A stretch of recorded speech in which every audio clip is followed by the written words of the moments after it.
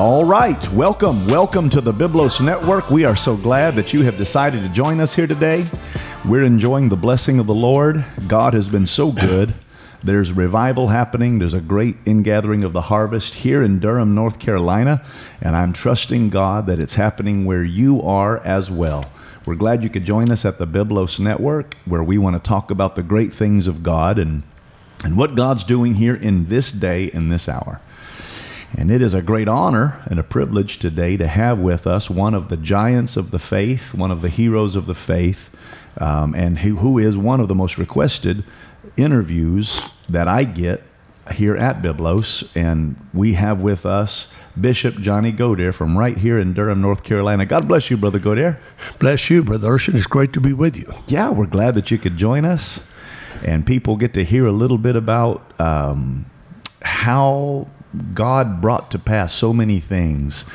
Well, God has certainly done great things for me and my family and the church, and I'm very thankful. Yeah, I am very thankful. I have no qualms. I have no regrets. God's been very good. God's been good, hasn't he? Oh, has he? Yes, sir. He really has. Well, you've lived a life of consecration and dedication, and you and Sister Godair have impacted thousands, tens of thousands, if not hundreds of thousands of people for the glory of God. And I'll just tell you right now that Pentecost owes a great debt of gratitude to the sacrifices of the Godair family. Well, I don't know about that, but I know I was married to the sweetheart of my life. I know that. She was a great Christian lady in every way. Yeah. And for 54 years we were married. 54 years? 54 years. I was very happy.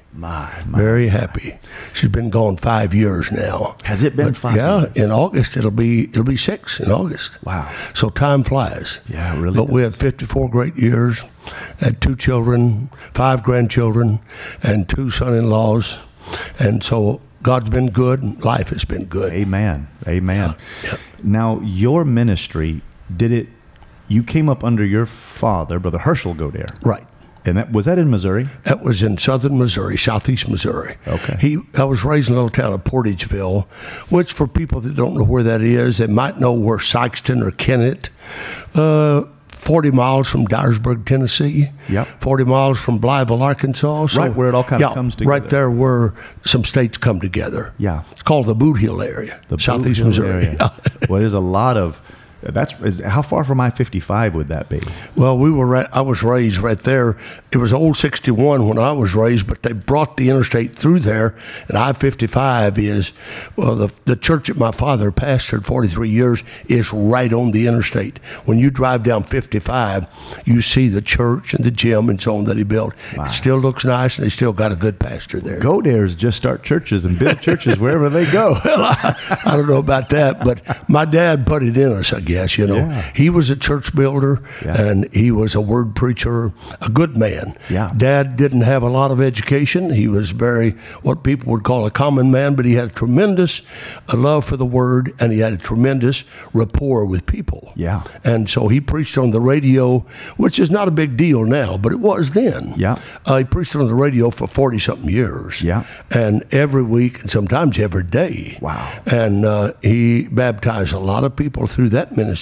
That's kind of a different ministry now, but it was good in those days. Well, what's interesting is exactly what we're doing right now is really one of the mediums people are attracted to today. Right. So radio back then, kind of podcasting today. Yep. You're still doing it. Yeah, that's right. Yeah, I was on the radio in Malden, Missouri for 11 years, and I was on here in Durham for about 25 years. 25 So I loved working on radio, but times have changed, and a radio broadcast is rather uncommon now. Yeah, it really is. Yep. You know, there's a common thread there. I, of course, grew up with Harvest Time. Right. And my grandfather believed in reaching the masses he did. with the gospel of Jesus Christ. Were you ever, and I've never asked you this before, were you ever connected to Harvest Time, or did you ever work with Harvest Time over the years? No, I preached 1 month on Harvest Time. You preached 1 month Yeah. on harvest. See, I didn't know that. Yeah. Well, they had some different speakers one year, not just me, but several men across the fellowship. Yeah. So I preached 1 month, 4 Sundays Yeah. on harvest time. But I knew Brother Urshan well, and he was my friend, and he dedicated this building that we're in here, and I preached here more than once. So he was a good friend and a good man. Yeah. I loved him. Well, he liked, as they say, reaching every nation with Bible Yeah. salvation. And he did that. He reached every soul he could with the Jesus name apostolic message. Yeah. That was his heartbeat. Yeah. That was his heartbeat. You were there under your father, and then somewhere along the way, you went over to Malden. Yeah. Yeah, I started out preaching when I was 18. Then at the age of 19, I started out as a full-time evangelist. Preached my first revival for Brother J.L. Pipkin, Blue Mountain, Mississippi. Yeah. And I went there just for a few nights, and we went 2 weeks, and then another man called me, Brother Don Johnson called me. Brother Johnson. From Memphis, and wanted me to come preach for him. So I preached Brother Don Johnson's first revival when he went to Memphis. The first revival. The very first revival. My goodness. And enjoyed it. I was there 2 weeks and enjoyed that. And so that's kind of where I got started as an evangelist. And I went over and preached for Brother J.L. Pipkin in Potts Camp, Mississippi. Brother Raymond Bishop in Myrtle, Mississippi. So I kind of got started in that North Mississippi area. And then they had friends and they'd asked me to come. So I wound up evangelizing 4 years full time. I was single, of course, then. Yeah. So Brother Pipkin in Potts Camp, was he the predecessor to Brother Wilson in Potts Camp, do you know? Well, Brother Wilson is in Potts Camp. Brother Pipkin was in Blue Mountain. Blue Mountain. They're 25 miles apart. Oh, okay. 25 miles apart. And then New Albany, where Brother Bishop was, is right there, 15 miles from Blue Mountain. So it's all kind of there together. Small towns, Yeah. but good churches. Yeah. That good churches. So this would have been back in the ALJC days. That's right. ALJC, that was 1959, 60, 61, 62. Okay. That's when I was an evangelist those 4 years. And I think Raymond Parnell was a part of that. Raymond Parnell was a part of that. He was a good friend of mine. He was single. Then he married Loretta. And good man. I knew his dad when he was in Memphis. And so they were good people. Okay. Good people. Brother Raymond Parnell was a good preacher, good Bible teacher, really. Okay. And a good singer and musician as well. Yeah. And just a little side note, but when I got ready to graduate from high school, I didn't have a suit or a sport coat, being raised in small town Missouri. Yeah. So Brother Raymond Parnell loaned me a sport coat to go to my graduation. And if anybody wants to see my graduation, it's still on the halls there in little school in Porterville, Missouri. I had his coat on. Had it? He was a good man. Good Yeah. friend. Then he later, of course, went to Indiana and pastored there a little Yeah, I think Lafayette. if I remember Lafayette. right. Yep. Yep.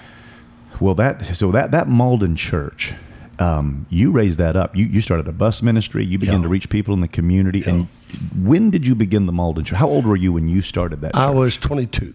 22. 22. Did you know I started my church in Fort Myers at 22? Well, we got something in common. I guess we do. Common denominator. Yeah, I was 22. I was single. You probably were married at that time. I was married. And I wouldn't advise any single man to start a church. Yeah. I don't think that's a good idea. But I started in Malden. That's 25 miles from where I was raised.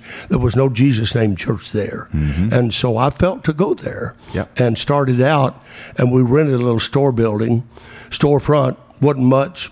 Now then, it would be pathetic. But we did what we had to do, you know. Well, who has despised the day of small things? That's right. That's right. Yeah. And when I hear preachers now with small works and just a few people, I relate to that. I have something in common with them.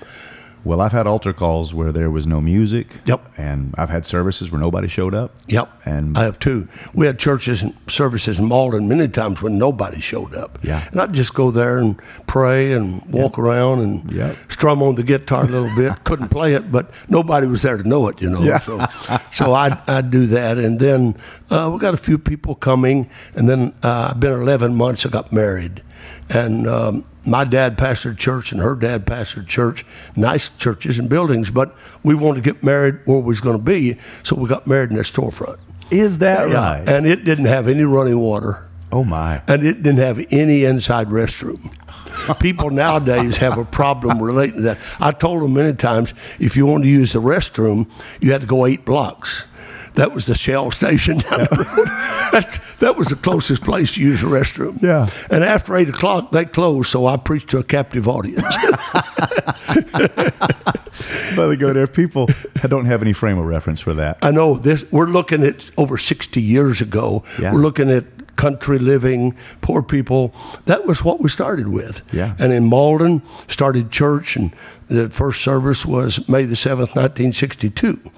And there was a good crowd there because my dad and others had people there, but it wasn't local people. Yeah. So I was there 4 or 5 months before we had our first one to come. Mm-hmm. And then we baptized one. It was very slow. I preached 2 and 3. When I got married, we probably had 10 or 12. Mm-hmm. And that's where we started the church in Malden. Spent 11 years there and enjoyed it. Yeah. We enjoyed it. Brother Young is there now. Yeah, Brother Leroy Young. Brother Leroy Young, great friend, great man. Good man. He's doing a good job pastoring there now. Now, you started bus ministry there in Malden, didn't We you? did. We wound up with about 4 buses and a couple of vans, 2 or 3 vans. Yeah. And I enjoyed bus ministry. You really did a lot of the pioneering work of bus ministry in the UPCI. Well, that was probably a big so. thing. There wasn't many that had buses in those days. There was a handful that had a van, 15-passenger van or 12-passenger van, either one. But we started out with buses and reached people, and it was a good way to reach in the community. Yeah, and your brother, Pastor Kenny Godair, he runs buses. Yep, and he runs buses used now, that to build the vans. church there in Burlington. Yep. Great Yep. church there. Yep. And men that have been associated with you, they're going to win souls, and a lot of times they're going to be running buses. Yeah, well, that was a priority at that time and a way to get people. Yeah. And so we started out with a bus there in Malden and had 2 or 3, then, like I said, 3 or 4, and then the vans. So we brought quite a few people. Mainly it was Sunday morning. Yeah. Mainly Sunday morning. We'd go out on Saturday, of course, do visitation. Anybody that helped us went out on Saturday, brought them back in mainly Sunday morning. A few of them would come at night. We'd run a van to pick them up, but we didn't run all the buses and vans at night, just Sunday morning. Yeah. Yeah. And that's sort of the way we started here. And when you left Malden, the church had about 300 people in it, sir. We averaged, I think, 310 the last year I was there. Okay. I saw a deal the other day in the old Missouri District paper of UPC, and year before we averaged 278. 278. And then that last year we averaged 310. So I enjoyed Malden. It was very good. But I felt when it was time to go, I felt it was time to go. I didn't have any great reasons. I just felt to go. It was just time. Yep. God was just leading you. Yep, it was. Now, during that time, there were several pastors that God just moved on them to start churches. Yep. These were established pastors like yourself. Yep. You had a Yep. church. You could have stayed there the rest Yep. of your life. Yep. But something happened there that God just moved on them, and men began to start churches in other areas and raised up great churches. Right. And do you remember that time, what the thinking? And I do. Brother Jerry Enzi went to Greensboro, North Carolina, 60 miles from here. And I remember when Brother Chester Wright started the church over there in Maryland. I remember when they started in Delaware, New York, Brother Scotty Teets. And Brother James Gilbert went to New York, started a church. There was a lot of pastors then, and there was a big push on in General Conference especially, and in district conferences, to reach souls. It was a big outreach time, and men were challenged to go and build churches. Was Brother J.T. Pugh over home missions at that time? Brother Pugh was over home missions and worked with Brother Enzi and Brother Gidrose. Brother Gidrose. And they was a good team. Yeah. They were a good team. And Brother Pugh was constantly motivating people to start churches. So he was a tremendous influence in my life. Oh, that's a connection I'm not sure people realize. He was a great influence. And Brother Enzi, when I knew it was time for me to go in Malden, I didn't know where to go. I was just praying about it. So one man asked me about coming to South Dakota. So I went out there and stayed a couple of 3 days and looked around in Aberdeen. That was where he wanted me to go, was Aberdeen. And I went and spent a couple of days. I guess I got there at the wrong time. There was a snowstorm going on, and it was difficult. So I quickly thought, I don't believe this is a place for me. God wasn't talking No, there. I'm not a big lover of snow. So, but anyhow, I just never felt it. Spent a couple of days there, and I visited a couple of churches, walked in just to see what it was like right there, I walked into a Baptist church, Assembly of God church, and the Assembly of God church heard that I was oneness, and boy, he got up and took a real crack at oneness people. Oh, my goodness. That same night I was there, Yeah. some of them at the door had asked me what I was and do you go to church and where, and wound up finding out I was a Pentecostal apostolic. So Yep. he took a strong, said, don't fool around with these people. Don't. But anyhow, I came back and I couldn't feel it and kept praying about it. So my wife was anxious to start a church too. She was like me. She was a missionary at heart. She was wanting to go. So after about 3 months, she said, you're not going to go start a church. Why don't you just forget it? We'll just forget it and stay here in Malden. Well, later I was talking to Brother Enzi, and he'd come to Greensboro. And he said, Brother Godair, he said, have you ever thought of North Carolina? I said, yes, I have. I preached a revival in Wilson, North Carolina when I was single, one in Wilmington. And he said, well, if you want to go out there. So we decided to make a trip. Had 2 kids. We came to Durham, and the way my wife had never been in the state. I don't want to take too much time. No, this is great. This is great. My wife had never been in the state. I had been. I preached in Wilson and Wilmington. And so we stopped in Durham at the Ramada Inn right here on Guest Road where McDonald's is now. Yeah. There was a Ramada Inn there. So we stopped there to spend the night. And first night in North Carolina. And so her and the kids went to bed, and I felt to just stay up. So I'm not bragging about it. I just felt like praying. So I got over in the corner and prayed, and it wound up praying all night. And that night, God spoke to me and said, this is where you're to come. In Durham. That was in 1972. 72. Wound up coming in early 73, but that was 72. Okay. And I felt Durham.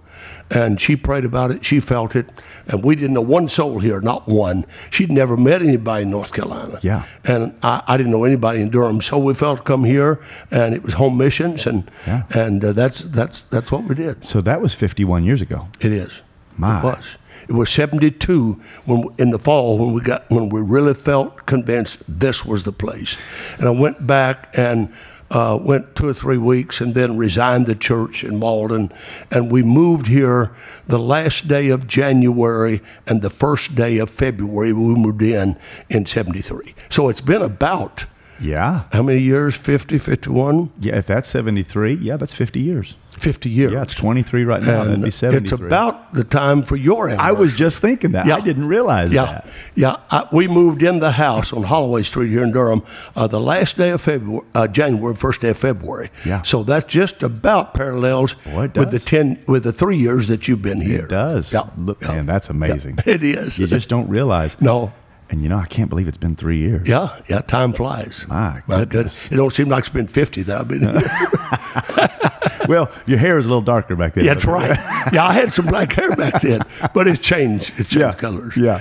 But I've enjoyed it. It's been a good trip. Well, what a testimony, because you started a church. What was the name of the street you started on? On Watt Street, 1323 Watt Street. Watt Street. On the corner of Watts and Inglewood, which is about 3 miles from here. Yeah. We wanted to buy a building or get a building. We came within 30 minutes of renting a storefront. And then they changed their mind. And we were so disappointed we cried over it. My wife and I said, man, but God had something else. So there was a church building open. So I went and checked on it, and it was for sale. Yep. Same church that's there now. It's a brick church, a nice little church. Seats about 150. Had 5 or 6 classrooms, restrooms, nursery, and a good location. So I went and checked with them, and at that time, it seems crazy now, but they wanted $30,000. And I didn't have any money. Yeah. I had less than $1,000. And so Christmas for Christ backed me up and gave me $650 a month for the first year. Okay. They was very kind to me. Well, that was very good. Yeah. And because my house rent was only $147, so that gives you some idea. Well, it's a different day.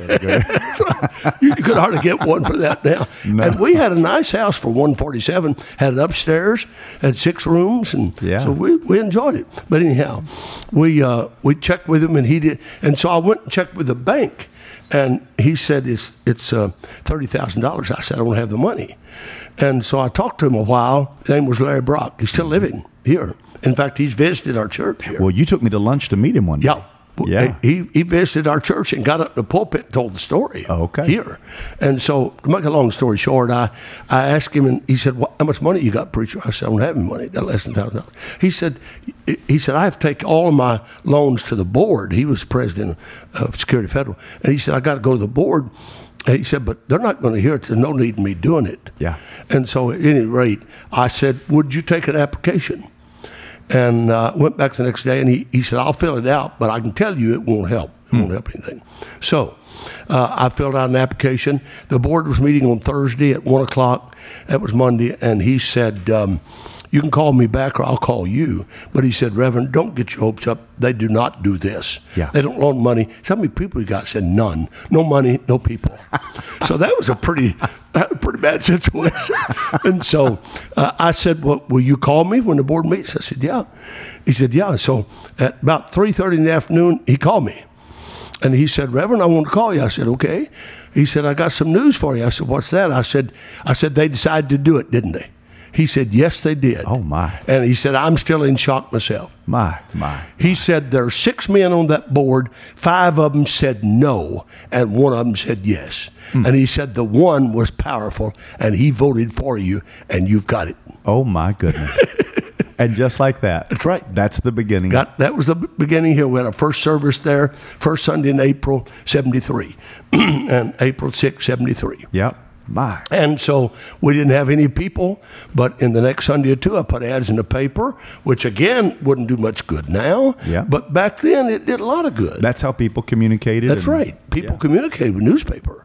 And so I used to work for a newspaper in Malden, so I had a little bit of background working with paper, and I worked for the Porterville, Missouri radio station. So those are 2 things I had a little background in, was newspaper and radio. So we put ads in the paper. Second Sunday, we had about 5 or 6. Third Sunday, we had 12 or 13. So that was the beginning of the church here. And like I said, Christmas for Christ backed us up and was very kind to us. Yeah.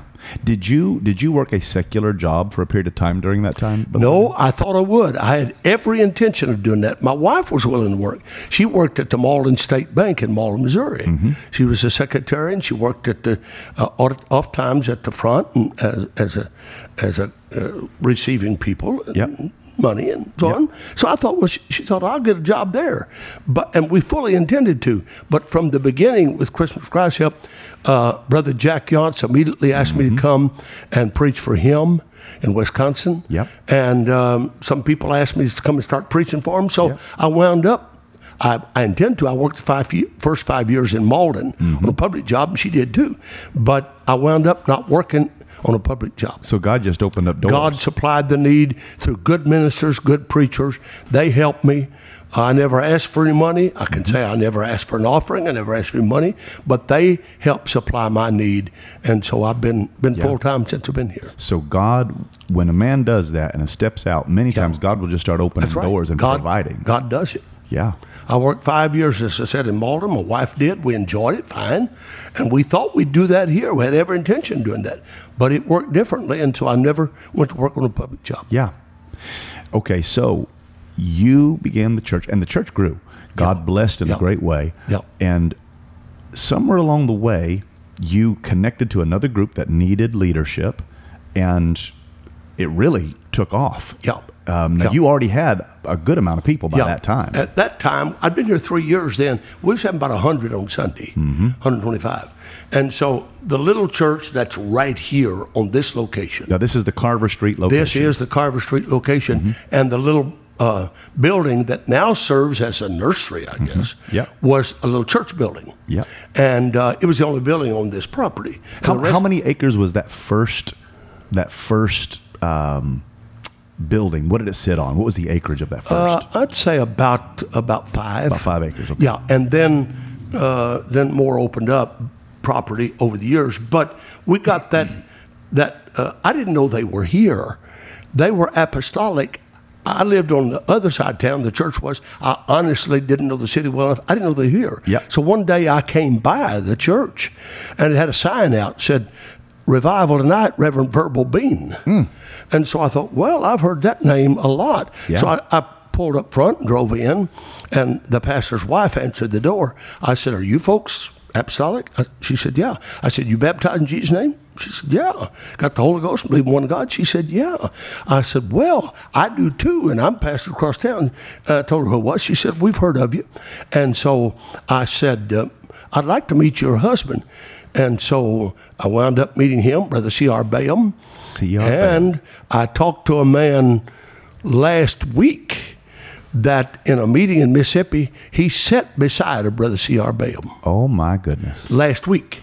Really? And that was in 74. Yeah.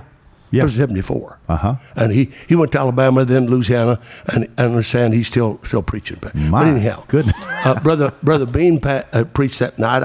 I had some other things. I didn't come. But he and I got together, make a long story short. He said, I'm glad you came. He said, I'm going to resign the church. And so we talked a good while, and he said, I'd like to turn this property over to you. If he said, we owe $11,000. If you could pay it off. He said, we'll turn it over to you, since you're Jesus' name apostolic. Mm-hmm. So to make a long story short, I got up on Sunday night, told the people the story. They had no idea. And I had 11 people to give $1,000 that night. And we went and paid it off the next day. The next day? Yeah, next day. See, that's something people don't realize either. Man. Yeah, we had 11 people to give $1,000. And so we paid off this property. Wow. Now that's a miracle. And then we got the 4 acres behind it. That's where we are right now. Okay. In this building. Now, there's a story to that. Yeah. There was trees back here. There wasn't no other buildings. And we bought other houses and built church building and all of that. And across the street, we bought all of that in a matter of time. But there was 4 acres back here in the trees. And I went and asked the man about buying the property. I said, well, it's really not for sale. But he couldn't get to it. There was no driveway. It was just acres he owned back in the trees here, where we are right now. Mm-hmm. And so I told him I wanted to buy it. He said, well, come back another day. I'll talk to you. So I went back, make a long story short, and talked to him. And I said, what do you got here? He said, 4 acres. I said, I pastor this church up here. We'd like to buy that. He said, well, he was an old man. He said, sonny boy. He wouldn't call me that now. But he said, sonny boy. He said, I might sell it to you. And I said, well, how much would it be? I thought he was going to say a few $1,000s. I said, how much would it be? He said, how does $400 sound? And I said, let me think about that. But anyhow, we got these acres back here for $400. And that's where this gym sits. That's where you're broadcasting this meeting right now. Goodness. And so we got that over a period of time, bought 2 houses next door, built a church, and now then there's several buildings and whatever. Yeah. But God has been good. Boy. I can see the hand of God through the whole thing. Well, you didn't just build the Durham church, though, Bishop. You then had a burden for North Carolina itself. I did. I got a burden for the state. I had a burden for the state. So somewhere in there, you encouraged other young ministers to come. They came. They became successful. Yeah. Yeah, I talked to my brother about coming. He came to Burlington 38 years ago. I talked to Brother Locke Lewis in High Point, who's a fine young man, and he came from Missouri, started a church in High Point, and I talked to several men about coming, and they came, and several of the men that were here and pastoring just a few churches. Then we kind of began to build revival momentum. This took time, but good men. Yeah. Good men. Good men. And the Jesus name message really, really flourished during those days. Yeah. When we came here, there was 18 United Pentecostal churches in North Carolina. And now then there's probably 90 or 100. Yeah. Maybe about that. Yeah. But we had some good growth through the years. Well, that's a great testimony. We had some good growth.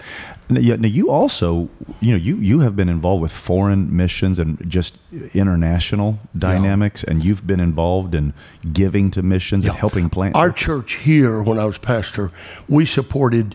There was missionaries in about 200 countries. I don't know what's there now, 210 countries in the world. Like that, But anyhow, we supported at least one missionary in every country of the world. Now, not a big offering. Some of them was $100 a month, some $50, some of them as low as $10. That's way back when we started giving $10 to a missionary to come by.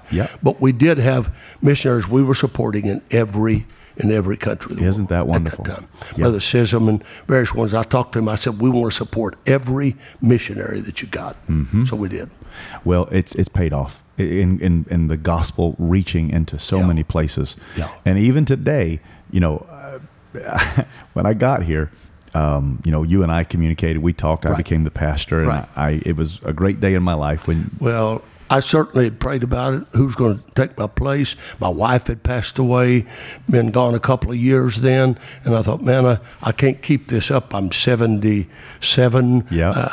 Who wants a 77-year-old pastor? He can't do the job anymore. Anyhow, I felt I had to be a change. So to make a long story short, I called you. I felt you. I called you on a Monday night, I believe. Yes. And you answered the phone. I was over by Duke Hospital, and when I called you, I pulled over in the parking lot so I could sit and talk to you. I was making a hospital call at Duke, and you answered. I told you what I wanted. You said you'd pray about it. A week or so later, you called me back and said you'd feel the will of God, so we came together. Yep. And you've been here 3 years, and the church is doing well. Boy, God's been good. Oh, he's been good. Well, the beautiful thing about it is you had a vision of revival, and people struggled with different cultures and different languages, but you had the ability to reach into all kind of cultures. Yeah. And when I came to Durham, one of the things that always resonated was just all the different people groups that were represented. We always reach the African American community, Spanish community, and in the Spanish community, of course, you got several countries represented, but in the Spanish community. And now then, of course, we got a good Spanish church. Brother Glendo told me last Sunday he had 200-something people across town. We bought another building over there, and he's over in that. So there's a lot of people that have been touched. Yesterday, I went into a place of business, just yesterday, and there was a lady working there. She looked to be 50 or so, I'm guessing, but never guess woman's age, Anyhow, I talked to her, and she said, "Don't I know you?" I said, "I don't know, but you look very familiar to me." She said, "Are you a preacher?" I said, "Yes." She said, "What church?" I said, "I used to pastor First Pentecostal Church on Carver Street. We got another pastor now, and church doing good." And she said, "I've been to that church." She said, and I talked to her a while. She said, "I'm coming back." She said, "I'm coming back." And I know she will. Yeah. She said, I liked that church when I went on it one time, but I'm coming back. So we just tried to reach everybody we could, passing out church cards, tracts, knocking doors, visitation. We've had as high as 200 people to come on Saturday visitation. Yeah. That was back in the day. Before COVID, I understand things have changed a lot now. A lot of people don't really want you in the house. They're a little fearful. But there was a time back in the late 90s and early 2000s when we reached out in a big way and had 15 buses and 19 vans. There are stories of certain men bringing hundreds of people. Like one man would bring hundreds of people. We had Frank Farish. He brought 600 and something. He had help. He had a lot of people on his bus route, and he had several buses, and we rented 5 buses for that day. Yeah. Frank Farish had over 600 on one day. On one day. It was Brother Ursha, we went for a big deal. You're not going to keep them. We knew that. Yeah. But we're going to try. Yeah. By all means, win some. Yeah. That was our motto. And so do what you can. So Frank was a good guy, great guy. We baptized him. He got the Holy Ghost, and he became a Soul Winner Deluxe. Yeah. And he brought over 600 one day. And it was Easter. It was Easter Sunday. And we wound up, we was going for, I really promoted it's Pentecost, let's have 3,000. Yeah. And we'd had as many as 1,800. On that Sunday, we had 2,856. Yeah. But now, that wasn't here. That was, we rented school. We rented buses.